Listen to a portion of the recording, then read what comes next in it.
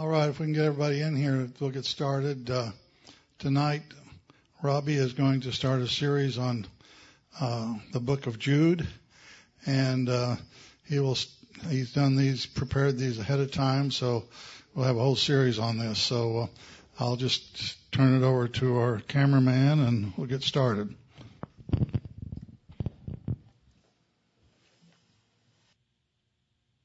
Trust in the Lord with all your heart, and lean not on your own understanding.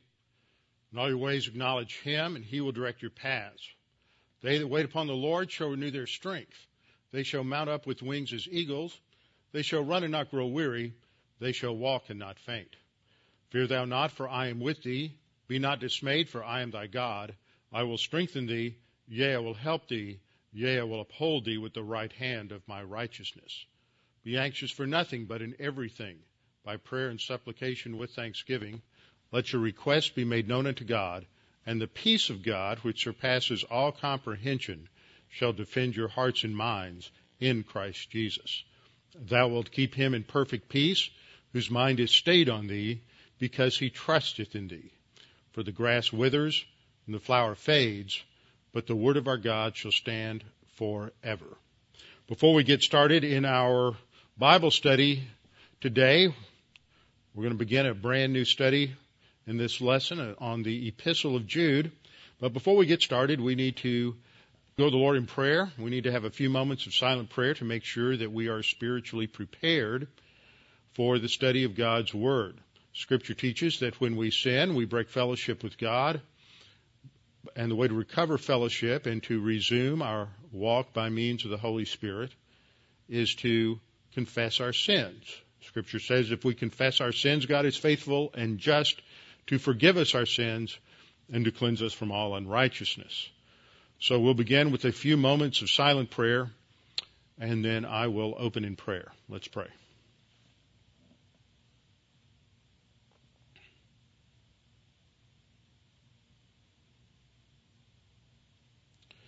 Father, we are thankful that we can come together to study your word, to be strengthened, encouraged by your word, to be taught what you have to say to us, what you have had recorded in your word for our benefit. Father, we pray that as we study today, that we might come to an understanding of the general message of this epistle, why it is important for us, and that God the Holy Spirit can use this to challenge us in terms of our own spiritual growth, our own spiritual life. We pray this in Christ's name. Amen. Today we're going to start a study in the Epistle of Jude. This is the last epistle in the organization of the English Bible before the book of Revelation. It is usually called one of the general epistles if you look at a Bible handbook or survey of the New Testament. But it is actually one of 5 Jewish epistles in the New Testament. In the first century of Christianity, there was still a large segment of Christians who were Jewish, and there were a number of primarily Jewish congregations scattered around the Roman Empire in the diaspora. These Jewish congregations received 5 of the 21 epistles in the New Testament. If you look at many introductions, though, they will not emphasize that. One of the reasons is that they have not understood this historically. I think Arnold Fruchtenbaum has done a wonderful job in bringing this out and in emphasizing this. Part of the reason that this is misunderstood, for example, is that because of allegorical interpretation, when Peter wrote in 1 Peter that he was writing from Babylon, number one, the Roman Catholic Church had elevated him to a position of priority among the apostles, and so they thought that he was in Rome, and so they looked at Babylon as a code word for Rome.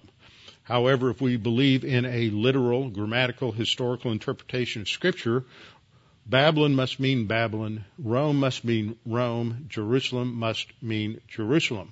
And this makes sense because if Paul was the apostle to the Gentiles, Peter was the apostle to the Jews. And one of the largest communities, in fact, the largest Jewish community outside of Jerusalem was in Babylon.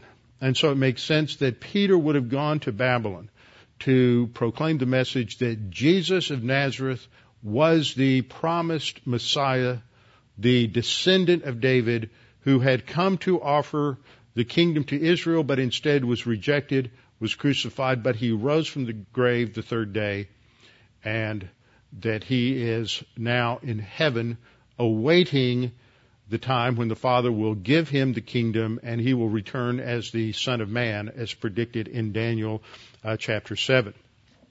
Now, in the community of the first century, Christians faced two basic problems. All Christians, but in some ways there was a special emphasis on this within the Jewish community. The first problem was a problem of persecution. Problem of persecution against Christians, and for the Jewish believers, it would come from both the pagans and the Roman Empire, as well as from certain Jews within the Jewish community who rejected Jesus' claims to be the Messiah. The second area of conflict was within the church. Outside the church, you have the problem of false teaching. The problem of persecution. Inside the church, you have the problem of false doctrine. And there were those, as we know from Acts chapter 20, as Paul warned the Ephesian elders, that there would be those who would come, even from among those leaders in Ephesus, who would be wolves among the flock. But especially within the Jewish community, there were false teachers who came and synthesized various doctrines that had started to become popular within the Jewish community that did not have their base in the Hebrew Old Testament, but had their base in apocryphal works that were a blend of Greek philosophy, a blend of other philosophical systems and religious systems that were beginning to synthesize in the Jewish community with traditional Jewish teaching based on the Old Testament. So, of these 5 Jewish epistles, Hebrews, James, 1st and 2nd Peter, and Jude, 2 of them focused on this problem of false doctrine.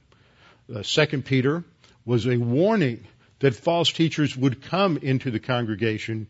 Jude is writing to say that they are now present. So I believe 2 Peter was written before Jude, and we'll look at that a little bit more as we go through our introduction. Now, these believers at that time lived within this pluralistic society in Rome, where there were many different religious beliefs, really a number of different religious systems that had come from the not only traditional Greco-Roman religions, but also from ideas that were synthesized from outside the Greco-Roman culture. For example, you had ideas that came from Asia Minor, from Turkey, from that area, such as the Dionysian or the Bacchus cult, and the Sibylle-Attis cult, and the Eleutherinian mysteries, other ideas like that. So there was a challenge to believers to stand firm in the faith, as the Apostle Paul had warned them as well. And so the message of Jude is to contend for the faith. This is seen in verse 3, where he says, I thought it necessary to write to you, exhorting you to contend earnestly for the faith which was once for all delivered to the saints. And so we have this little cartoon put together by the people at the Walk Through the Bible Ministries, just as a little visual emphasizing the main theme of Jude, which I thought was one way to get this into your minds. And so you have these 2 wrestlers contending for the prize of the faith. Contending means to struggle. It's often used in athletic contests where one person is struggling, one person is working out and in order to overcome any obstacles, in order to win the contest or win the prize. And so this is the basic idea. The issue here isn't salvation, which is a free gift of God. The issue is for these believers after salvation to not fall by the wayside, do not give up, do not get influenced by false teaching or false doctrine. The issue isn't their eternal destiny in heaven. The issue is whether or not they would be a success or a failure at the judgment seat of Christ. I could have been a contender. I could have been somebody. Now, let's get into the book of Jude itself. Who was Jude? The author's identified in Jude 1. In the first verse, we read, Jude, a bondservant of Jesus Christ and a brother of James. Now, the problem is, which Jude is he? In the Greek, it's Judas, the same name that we have for Judas Iscariot. And actually, there were 8 different people in the New Testament who went by the name of Jude. It comes from the Hebrew name Judah, one of the 12 sons of Isaac, and Judah means praise. It was a very popular name in Israel in the first century because in more recent times it was the name of Judas Maccabeus, who had led the Jews in a revolt against the Syrians during the Maccabean revolt, which dated about 160 BC. So you have 8 different people identified by this name in the New Testament. The first is the son of the patriarch Jacob, or Israel, in Matthew 1, 2-3, and Luke 3:33. Second, there's the mention of an ancestor of the humanity of the Lord Jesus Christ in Luke chapter 3, verse 30. Third, there is the reference to Judas Iscariot, for example, one listing in Mark 3:19. Fourth, there's the mention of one who's also known as Thaddeus, one of the original 12 disciples, and also an apostle who is either the son or the brother of one known as James. This is in Luke 6:16. He's mentioned also in John 14:22 and Acts 1:13. There's another Judas who was a Galilean rebel, mentioned in Acts 5:37, a pseudo-Messiah. 6, there's a native of Damascus mentioned in Acts 9, verse 11, to whom Paul went a short time after his conversion. 7th, we have another Judas who accompanied Paul, Barnabas, and Silas on a trip to Antioch. He's mentioned in Acts 15:22, Acts 15:27, and Acts 15:32. He went there with Paul and Barnabas and Silas when they were returning from the Jerusalem Council, which was covered in the earlier parts of Acts 15. His surname was Barsabbas, and it's possible that he was the brother of Joseph Barsabbas, who was one of the 2 men who were possible candidates for replacing Judas Iscariot, mentioned in Acts 1:23. The other, of course, was Matthias, who was the one who was chosen to replace Judas in that chapter. And then we have the 8th person mentioned, who is Jude, the brother of James and the half-brother of the Lord Jesus Christ. He's mentioned in Mark 6:3 and Matthew 13:55. The 3 most likely options are Judas the Apostle, that would be number 4, also known as Thaddeus. Second would be Judas, a leader in the Jerusalem church. That would be the 7th one, the one who accompanied Paul, Barnabas, and Silas. And then the third option is the one that is thought to be the author of this epistle by most people, and that is Jude, the half-brother of Jesus, the last one in our list.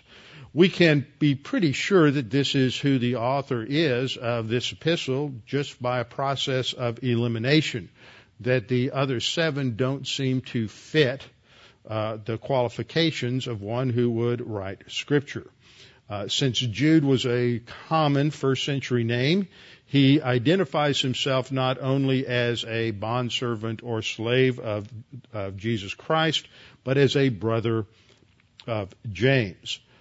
As such, he would be choosing a James that was of prominence, someone who would be known among his readers, and so the most prominent James would be the one who was the leader in the Jerusalem church, who is also the half-brother of the Lord Jesus Christ, and the author of the epistle that goes by his name, the Epistle of James.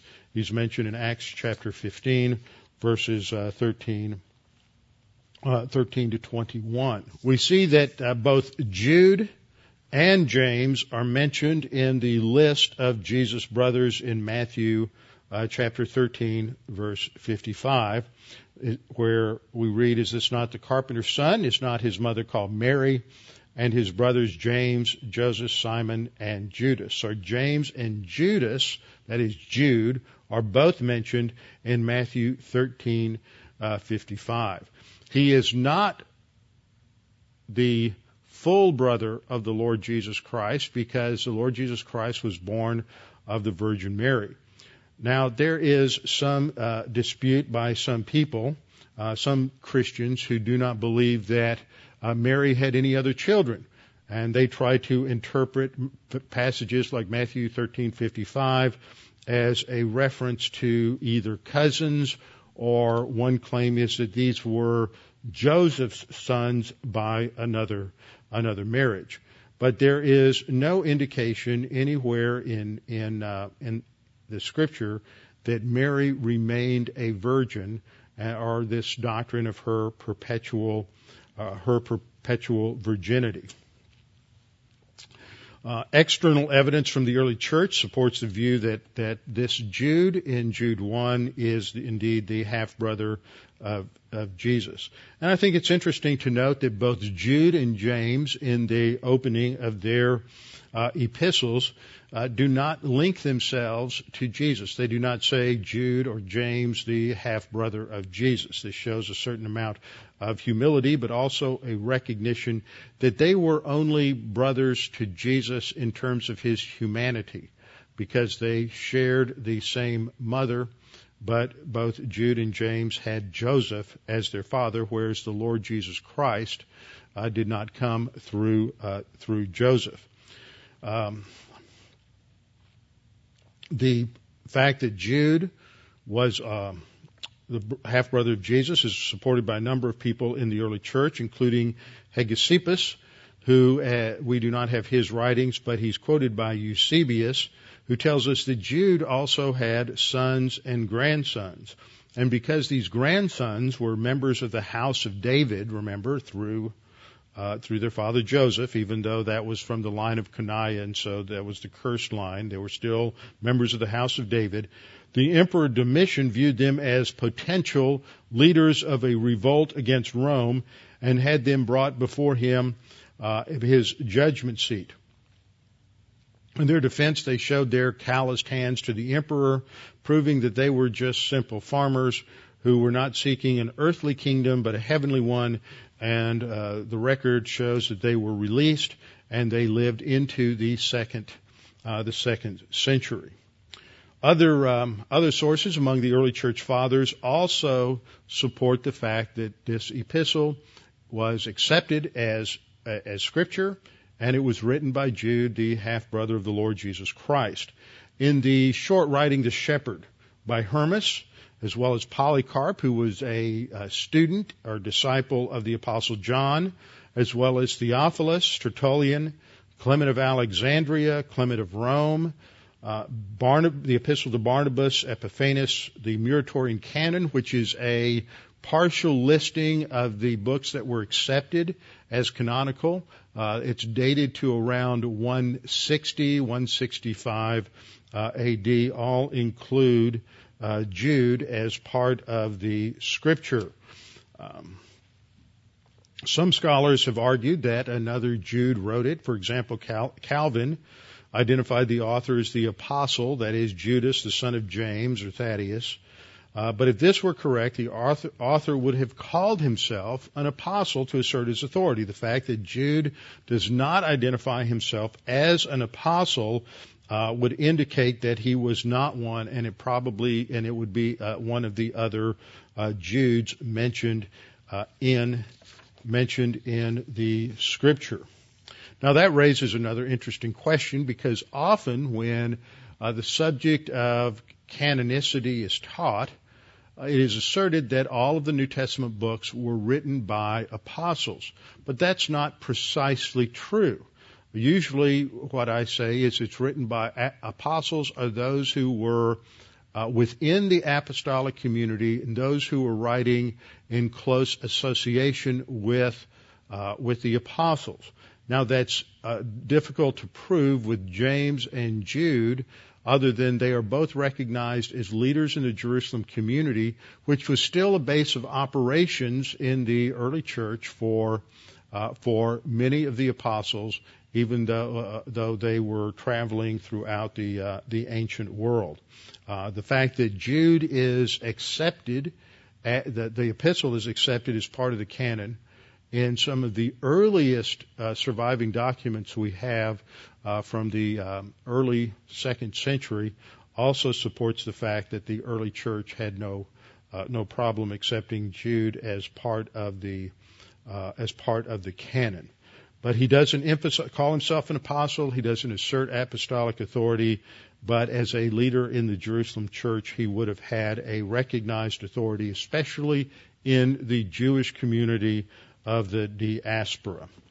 Now, a couple of other things that we could note about Jude that we're informed about in the New Testament. He's mentioned by Paul in 1 Corinthians chapter 9, verse 5, as an evangelist who traveled and took his wife with him. Paul mentions several others, apostles and teachers who traveled with their wives and were supported by those to whom they ministered, and Jude was one of those. In another important fact, something that is distinct, unique in the Epistle of Jude, is that he does something that no other writer in Scripture does. He quotes from apocryphal literature. Now, apocryphal literature is literature that was not accepted as part of the Old Testament Hebrew canon. Now, you will find some of these apocryphal books listed as part of the Old Testament if you look, for example, at a Roman Catholic Bible. But these books, Judith, Tobit, 1st and 2nd Maccabees, Jubilees, some of these other books, Susanna, Bell and the Dragon, that were accepted and called the Apocrypha, were never accepted by the Jewish community, and they really do fit within the Old Testament period. They're not part of the New Testament. And they're called apocryphal because they made a claim to be Scripture, but they were never accepted by the Jewish community at all. I mean, there's never really any discussion about it. They're just never accepted as being part of the Old Testament, as part of the Hebrew Scriptures. But they do give us a certain amount of information about the intertestamental period, which is when most of them were written. For example, the book of Enoch is one that is quoted by Jude, and it is not accepted as canonical. But that doesn't mean that these books did not say true things, or they did not give, to some degree, an accurate picture of history or life in the intertestamental period. So they have some value, but they do not have the authority of Scripture. Now, Jude quotes from a couple of these apocryphal books. This does not mean that he authenticates them as Scripture. It simply means that he is citing something said in those works, just as Paul cites from the Greek pagan poets and philosophers in Athens, when he's in Athens in Acts 17:28, and he also quotes from pagan authorities in Titus chapter 1, verses 12 to 13. It doesn't mean that those writings are inspired by God or have any authority in the church. It just means that at that particular point, something that is said is true, and we know it's true because under the inspiration of the Holy Spirit, it's been brought into Scripture. The two books that Jude references, the two apocryphal books, are first of all the Assumption of Moses, which he quotes in verse 9 of Jude, and also in verses 14 to 15 he quotes from the book of Enoch. So at that point, and just in terms of what is cited by Jude, it is accepted as true. It's used under the inspiration of the Holy Spirit to make the point that Jude is making. So Jude, the half-brother of Jesus, is the author of this short epistle. Now, when did he write it? This is the second major point in the outline here. He wrote it approximately 67 to 68. This is just a few years before the destruction of Jerusalem. I would tend to think he wrote it probably maybe at the early part of that period, prior to the development of the Jewish revolt, and he's writing from somewhere within the land. He doesn't mention the destruction of Jerusalem, so that would indicate that he wrote it before AD 70, and the most likely date would be around 67 or 68. One of the other things that goes into that also would be how we understand its relationship to 2 Peter and the message in 2 Peter, considering there's a lot of similarity between the two. So the date is later in the New Testament period. It's not early like James. It's not the same time as most of the Apostle Paul's writings. When Jude writes, the Apostle Paul has already been martyred in Rome. That occurred around 66, maybe as late as 67. So he's writing right about the time of Paul's death, or just a little bit later. Now, why does he write? Well, there's two or three reasons and things we ought to emphasize in terms of the writing. It's occasion, what called upon him, what was the situation that necessitated his writing, and why is he writing? Well, first of all, we need to recognize that the purpose for this epistle is to warn the church in relation to the infiltration of false teachers. This is the same thing Paul did with the Ephesian pastors in Acts chapter 20. As he was heading back to Jerusalem, he stopped in Miletus, the seaport called, which wasn't too far from Ephesus, called for the leaders in Ephesus to come down and to spend some time with him. And in that meeting, he encouraged them, but he also warned them that there would be false teachers that would rise up, even among that group, that they needed to be aware of and be prepared for, and they needed to prepare people so that they would not be sucked into these false doctrines. And so James is doing the same kind of thing, where he's warning the church about the infiltration of false teachers who would promote sinful conduct as well as false teaching about the person and the work of the Lord Jesus Christ. And so there is a warning that comes from the very beginning to contend, to fight, to struggle for the truth. This has an application for every believer, that we are to contend for the faith. That's very interesting, as we'll see when we get to that passage, that he talks about the faith as a set body of truth, a set body of doctrine. We're to contend for that set body of doctrine, and we are to fight for it, for that truth that was once for all delivered to the saints, teaching that this is something that is given to the church once for all. It is a set body of doctrine, so it doesn't change over time. This is what's happened in recent years. In the last couple of centuries, there's been this reinterpretation, reevaluation as a result of European or German rationalism coming out of the Enlightenment. So we have to contend for the faith, and part of that means that we have to be able to identify what the false teachings are that are prevalent in our generation. We have to understand how these are being presented and how they are seducing Christians into various areas of wrong thinking that violates this faith that has been once for all delivered to the saints.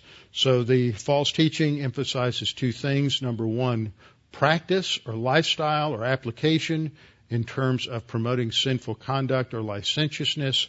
And then the second has to do with teaching false doctrine. And within this epistle, Jude is going to bring forth evidence of how God judges the unbelievers who are responsible for communicating and promoting false doctrine.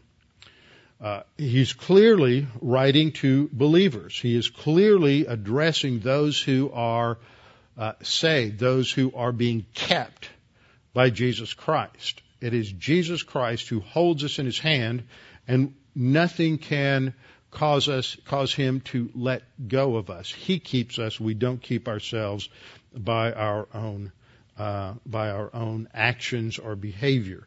They are addressed as such in verse 1 to those who are called, sanctified. That's the New King James rendering based on the majority text. We'll get into that later. Sanctified by God the Father and preserved or kept by Jesus Christ. He is the one who keeps us. Now, as I pointed out, mentioned a couple of times already in the introduction, there's a lot of similarity between 2 Peter and Jude. They both talk about similar events. They talk about the fallen angels, their revolt against God, the Noahic flood. They talk about certain events in the Old Testament period, Sodom and Gomorrah, and Moses. And it's these similarities that have caused some people to think that Jude just basically wrote down or revised what Peter wrote. There's others who think that Peter did not actually write 2 Peter for various reasons. And actually, what we must understand as we study it is that Jude would have had to have been written after Peter. He's reminding his readers of what Peter had said in 2 Peter, but his focal point is in the present, whereas Peter is talking about false teachers that are going to come into the future, into the church. So due to this similarity, Jude writes about the same events because he's connecting this for his audience so that they understand that he is telling them that the time that Peter had talked about has now come. Originally, it seems that Jude had wanted to write about the doctrines of salvation. In the first part of verse 3, he says, "Beloved, while I was very diligent to write to you concerning our common salvation, I found it necessary to write to you, exhorting you to contend earnestly for the faith." So he originally had one idea. He wanted to write to them about salvation, but due to the work of God the Holy Spirit, as God the Holy Spirit works as a supervisor, as it were, one who oversees the writing of Scripture through inspiration, one who guided them, the writers of Scripture, to preserve them from error, that he was guiding and directing Jude to write on a different topic than the one he originally intended. And this is because of the presence of these false teachers who had invaded these Jewish Christian congregations, probably in Asia Minor, although we cannot be dogmatic or certain about that. But it would fit with what we know about the two epistles that Peter wrote. So the message of Jude is designed to protect this congregation, these readers, from the errors that were present at the time. There are also some other reasons, some secondary reasons that he writes. Most of us don't do anything for just one reason. We often have a multitude of reasons or motivations behind the things that we do, and so there are some secondary purposes that are mentioned within this epistle. He wanted, first of all and primarily, to encourage them, challenge them to contend for the faith. That is the primary message of this epistle. Second, he also wanted to warn his readers about the apostates and to give them various characteristics of the teaching that was being promoted by these false teachers. He also predicted the imminent judgment of these false teachers, and in his prediction about their judgment, he's talking about the fact that he wants his readers to understand that God judges and will judge false teachers. So how one handles the truth is presented as something very, very serious. And he marshals evidence about this from the way God has judged those who opposed him, and opposed God's plan in the past. In verse 5, he talks about God's judgment on Egypt. In verse 6, he talks about God's judgment on the angels who rebelled against God and left their original abode. That's going to be a very interesting study when we get there during the time preceding the flood of Noah. God's judgment on Sodom and Gomorrah. And also God's judgment in relation to Cain, Balaam, and Korah, who all represent different types of rebellion against God from episodes in the Old Testament. So Jude emphasizes the reality of divine judgment on those who oppose him.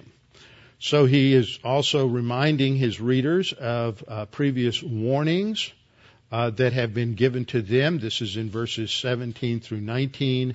And he is encouraging these believers to grow even in the midst of opposition, even in the midst of apostasy. And that's in verses 20 to 23. And then he closes with a tremendous a benediction, a tremendous closing, emphasizing the fact that and reminding them that they're kept not by their power, but by the power of Christ.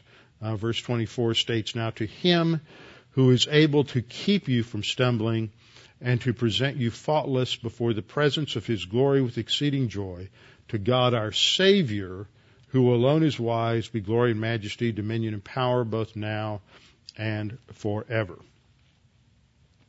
So he has various purposes all wrapped around the idea of telling these believers and us that we are to contend for the faith that has been once for all given to the church. Now, I've alluded to the fact that these recipients are Jewish, but what else do we know about these believers? These recipients, those to whom he was writing. Well, first of all, it's clear that they're believers because they are sanctified by God. That, I think, is the preferable reading and translation as you have in the King James and New King James as over against the critical text. We'll get into that more when we get into a detailed study of those first verses. We know they're believers. Secondly, we know they're Jewish. We know this because of the similarities between 2 Peter and Jude. We know it because Jude cites from this Jewish apocryphal literature, the Assumption of Moses and First Enoch. So this is a literature that they would have in common. A Greek or Gentile audience would not have that literature in common.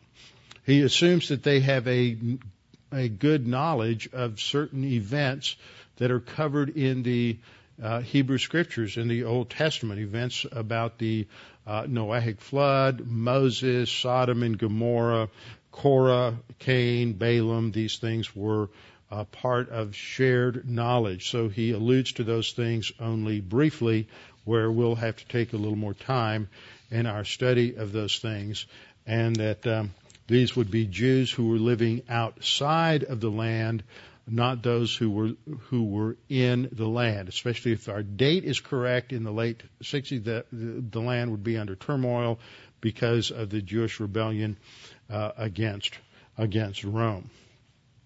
Now, as we begin a study, as I pointed out in the past, we sort of take a general idea and approach as to how this material has been organized. What's the structure here? Well, let's just talk a little bit about any book of the Bible as being good literature.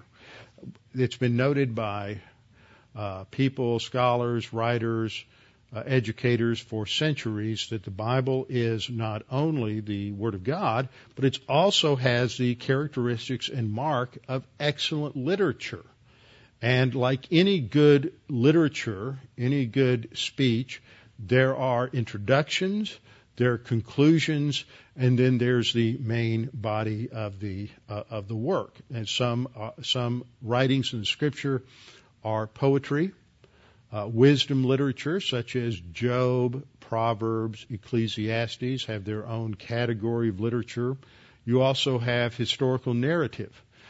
For example, the books of Samuel, Kings, Chronicles. This is more historical narrative, even though it's written from a divine viewpoint of history so that the events that are included are designed to support a basic thesis of God's indictment of the Jewish people for their failures to live up to the commands of the Mosaic Law. So to understand the historical books, we have to understand the framework, especially of Deuteronomy. We also have the Gospels, which are written to proclaim the Messiahship of the Lord Jesus Christ and what he taught, and above all, the fact that he came to earth and became a man and went to the cross to die for our sins. So there's different categories of literature, and this is epistolary literature, which is much more didactic or teaching in terms of its emphasis. It's instructional. In some cases, it's what is called hortatory, which means which comes from the same root as exhortation. It's really a challenge to people. Hebrews was that way. Hebrews, it presents several challenges to the Jewish Christian recipients of the Epistle of Hebrews. And Jude's the same way. It's presenting a challenge, and that challenge is articulated in the second part of verse 3. Now, what's interesting as we study through Scripture, one of the things that I've noted down through the years, just like any good piece of English literature, when you're writing something, you put your purpose, you state your purpose, and in some sense your organization perhaps, at the very beginning so that people are oriented to your topic, they know where you're going and what you're going to be talking about. And in some cases, this gives us an idea of the organization that's going to come. Now, we don't necessarily have that in the beginning of Jude, but we do have a clear purpose statement that he's saying he's writing to exhort them or to challenge them to contend earnestly for the faith. Now, in terms of how he brings together his material in order to accomplish his task, he has a typical style for an epistle. He begins with a greeting, a standard greeting for a letter in the Old Testament in the New Testament would follow this pattern. Just as when we write a letter, there's a specific format that we should have. We should put at the top the address, our own address, who it's from. Then that would be followed in the left margin by the address of the person to whom the letter is going. Then this is followed by a dear so-and-so, or to whom it may concern, some form of address of that nature. Then there's the body of the letter, and then there is a closing and a signature. In the ancient world, they would front load the material about the author and the recipients, so that the first thing that you would read when you looked at a letter would be the author. So you would know right away who was writing you, and then they would also say something about themselves. And typically they would have a greeting. In the Jewish community, the standard greeting was from the word shalom, meaning peace or health in some cases, but usually it's translated something along the lines of peace. In the Greek community, it was a form of the word for grace, chairein. Grace. And so the New Testament writers took both of these standard ways of greeting in their world, and they combined them under the influence and guidance of God the Holy Spirit, so that they had a theological nuance to them that went beyond just a standard formulaic greetings or peace. And by combining them, for example, Paul typically says, grace to you and peace. Grace is the unmerited favor of God. Peace is the result of experiencing the unmerited favor of God in our lives. And so the combination of these two concepts together brings about something that is completely or totally new. Now, Jude, who has a Jewish background, has a different greeting than the Apostle Paul. Rather than grace to you and peace, he begins mercy and peace and love be multiplied to you. So he's emphasizing the mercy of God, which is related to his grace, but it's the expression, it's the more personalized, more individualized expression of God's grace in the life of an individual. Because we are recipients of God's mercy, we have peace. As Paul says in Romans 5, we have peace with God because of the work of Christ on the cross. So there no longer exists a state of animosity or enmity between the believer and God. That wall of division, that wall of sin has been broken down, and there is now harmony. And because of that, love can then be, we can then express true love, genuine love, which is part of the evidence that every believer should have for his faith in Jesus Christ. Jesus said, I give it in John 13:33 and 34, a new commandment I give you, that you love one another. And that by this all men will know that you are my disciples. So we have the greeting in verses 1 and 2. Then we have a closing or a benediction in verses 24 and 25.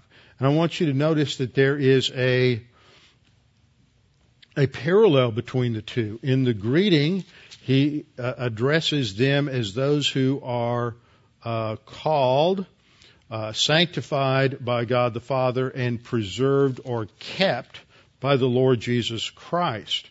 And in verse 24, in the closing, he says, now to him who is able to keep you from stumbling. Stumbling has been the thrust of this epistle, and to present you faultless before the presence of his glory with exceeding joy. So it picks up that some of those same themes, a reminder that they are kept by Jesus Christ no matter what the opposition may be, no matter what failures there may be. It is Jesus Christ who keeps us. So we have a standard greeting in the first two verses. The purpose, the reason for his writing is given in verses 3 and 4. The purpose of the epistle, where he states, is to exhort them to contend earnestly for the faith. Why? Verse 4, the reason that they need to contend earnestly is because certain men have crept in unnoticed. So it's a present tense reality now. Long ago, they were designated or marked out for condemnation. They're called ungodly men. Now, one of the decisions and one of the studies we have to go through is to understand the meaning of this word ungodly. And it does not refer to carnal Christians. The word is used again and again in Scripture to indicate unbelievers. It's never used to indicate believers. So these are unbelievers who have crept in, who are teaching a licentious view of the grace of God. They're perverting the grace of God, and they're also denying doctrines related to the Lord Jesus Christ, his deity, and his completed work on the cross.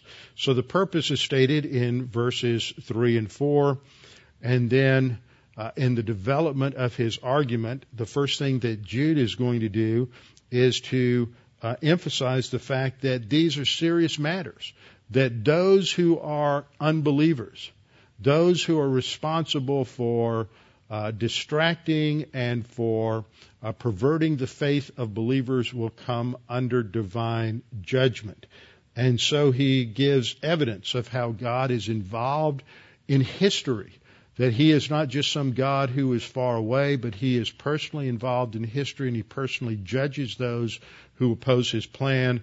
And evidence is given from Egypt and God's destruction of Egypt at the time of the Exodus in verse 5. In verse 6, he reminds them of the judgment of God against the angels who entered into human history as the sons of God, who took the daughters of men in Genesis 6 as their wives. And so they are now in judgment, reserved in everlasting chains under the darkness for the judgment of the great day. Sodom and Gomorrah, and God's judgment of Sodom and Gomorrah, verse 7. And then in verse 9, he speaks of Michael, the archangel, and Moses, and showing that there is a line of authority. And there are certain things even the highest of the angels will not do in terms of stepping out from under God's authority because of the reality of divine judgment. And so this is mentioned in verse 9. Verse 10 gives us an idea of the content, the teaching of these false teachers. They're said to be evil. They are like brute beasts, and they corrupt the truth. And so there's a announcement of woe or judgment, verse 11, with a reference to Cain, Balaam, and Korah. Then in verse 12, having moved from an understanding and a reminder of the reality of divine judgment in history, then there's a focus on who these false teachers are and what they teach in verses 12 and following.